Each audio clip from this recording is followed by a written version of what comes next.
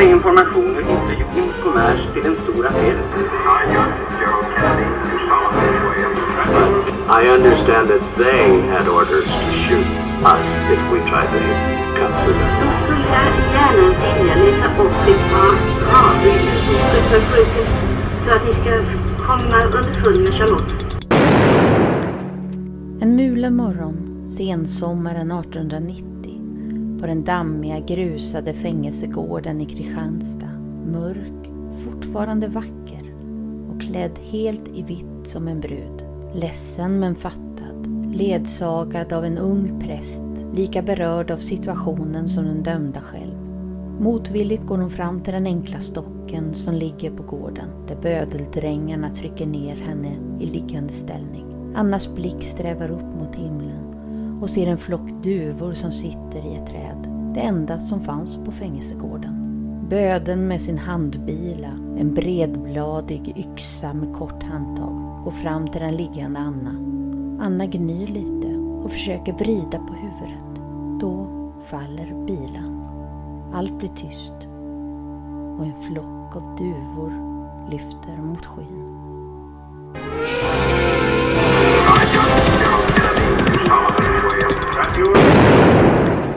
Men välkommen tillbaka till Historiemajen. Tackar. Och i studion sitter ju Christian Persson och jag heter Louise Åsenfors. Vad var Yngsjömordet och varför återkommer händelsen så ofta i olika sammanhang? Det har skrivits böcker, det har spelats in en biofilm och senare en tv-film om fallet. Ja, till och med Leif GW Persson har talat om fallet i tv.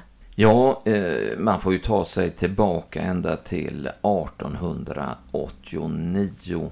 Det är det här legendariska året med Jack the Ripper i London och flera spektakulära mord även i Sverige faktiskt. Och vi ska ner till Yngsjö som är en badort vid Hanöbukten. Strax söder om Åhus eller Kristianstad om vi ska ta en lite större ort då. Och där finns en gård som heter Möllegården, alltså Kvarngården. Och där bor då en ung lantbrukare som heter Per Nilsson. Han är nygift med Hanna Johansdotter. Och så har han sin mor Anna Månsdotter som bor kvar på gården också då. Och där har vi de tre huvudpersonerna i det här dramat då kan man väl säga. Och det är ju framförallt då relationen mellan Anna Månsdotter och svärdottern här som knakar betänkligt och slutar då med ett mord. Någon gång natten den 27-28 mars 1889.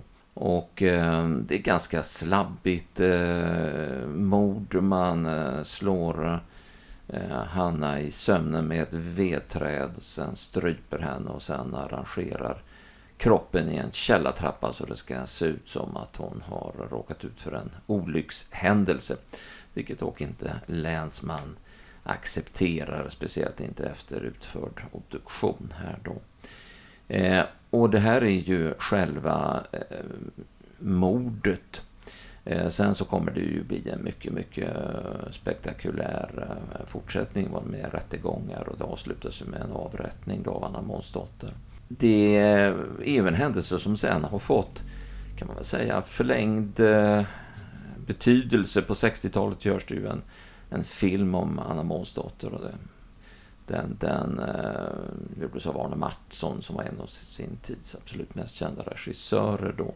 Och här lyfter man ju upp helt andra perspektiv på händelsen då som har gjort att berättelsen om Yngsjömordet har levt vidare in i vår tid och blivit kanske någonting mer och någonting annorlunda än det från början var då. Det innebär alltså att vår nutida bild av dramat är romantiserat och kanske till och med osann.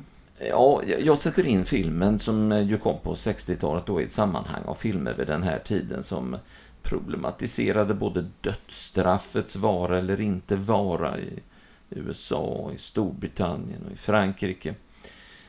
Problematiserar könsroller, sexualitet, klassamhälle. Bara i Sverige har vi Bo Widerbergs filmer om Joe Hill och Elvira Madigan från samma tid då där man diskuterar och jobbar med, kan man säga, samma problem, samma frågeställningar. Den 49-åriga Anna Månsdotter spelas i Arne Mattssons film av den då 36-åriga Gunnel Lindblom, en av Bergmans kvinnliga skådespelerskor som med svartfärgat hår såg ut som den tidens stora filmstjärna Sofia Loren. I verkligheten vet vi knappt hur Anna Månsdotter såg ut, märkligt nog. Ett ungdomsfoto används i olika sammanhang, men det är osäkert om det är hon.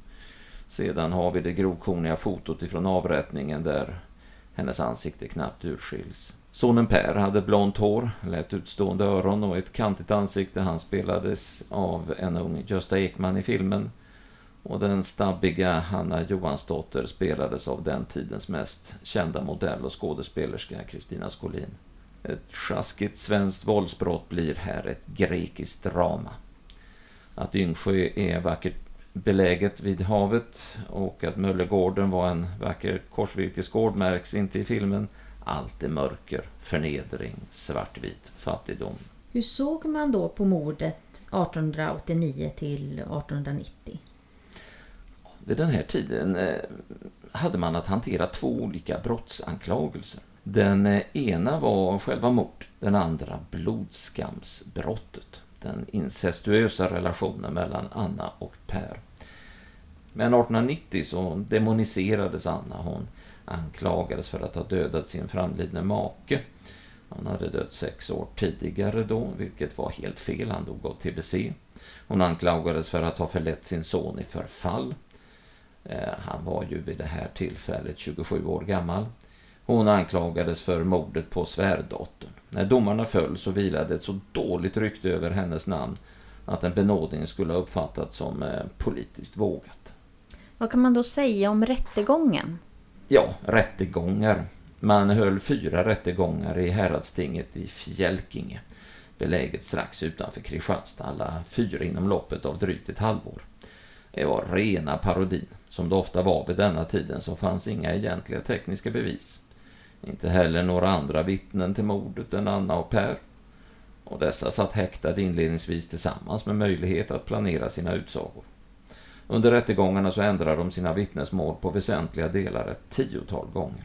Sedan förekommer en armé av inkallade vittnen som berättar vitt och brett om vad Anna, Hanna eller Per sagt vid några eventuella tillfällen. En del var sant, en del var överdrivet, en del var feltolkat eller rent lögnaktigt. Varför blev det då så många rättegångar?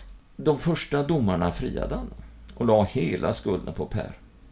Men då Per var en tämligen uppskattad gosse på bygden och hans mor var i motsvarande mån avskydd, så inkom protester och nya fakta i målet som tvingade länsman att på nytt öppna fallet.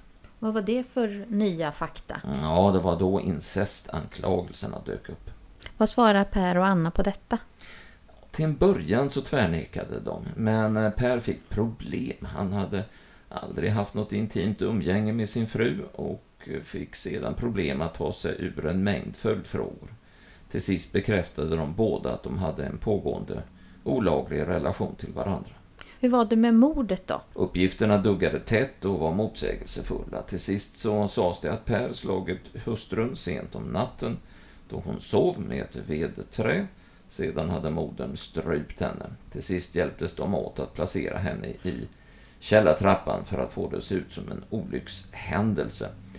Ett problem här var ju att hon hittades då fullt påklädd nedanför källartrappan. Och man vet ju då att hon hade slagits medvetslös i sängen nattetid. Och när Per till en början tog på sig hela skuldbördan så bedömde man att hans kompetens att klä på hustrun här inte var tillräcklig, utan då hade det blivit en hel del fel.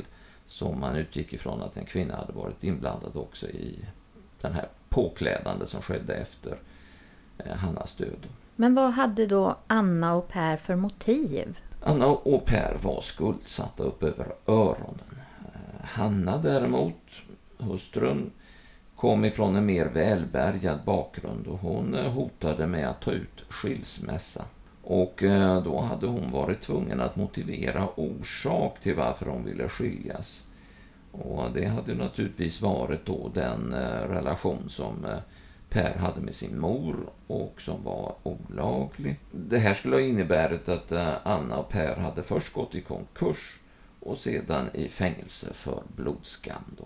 Det innebär att Anna knappast kan ses som ett oskyldigt offer. Nej, definitivt inte. Vem som gjorde vad kanske inte är fullt klarlagt, men att Anna och Per tillsammans mördade Hanna är nog bortom allt tvivel. Skandalen kommer först senare.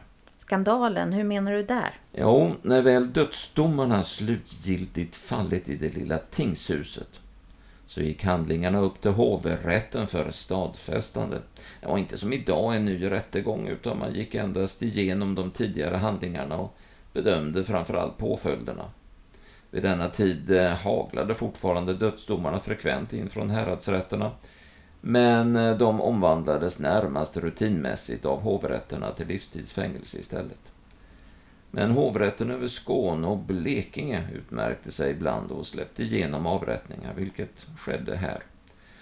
Därefter så hade Oscar den andra att ta ställning till de bägges inkommande ansökningar om benådning. Och här benådades Per. Hans straff omvandlades till livstidsfängelse mot bakgrund av att han ansågs som vilseförd av sin mor. Ett offer för omständigheterna. För Anna fanns ingen nåd att få. Hur anser du att domarna skulle ha varit? Ett längre fängelsestraff borde ha varit gällande. En dödsstraff gällde oftast utstuderat råa mord med inslag av tortyr, sexuella övergrepp och rån. Hanna dog i sömnen. Det fanns dessutom oklarheter om vem som gjorde vad. Ett livstidsstraff hade väl varit rimligt utifrån dåvarande praxis. Vad innebar då livstidsstraff vid den här tiden?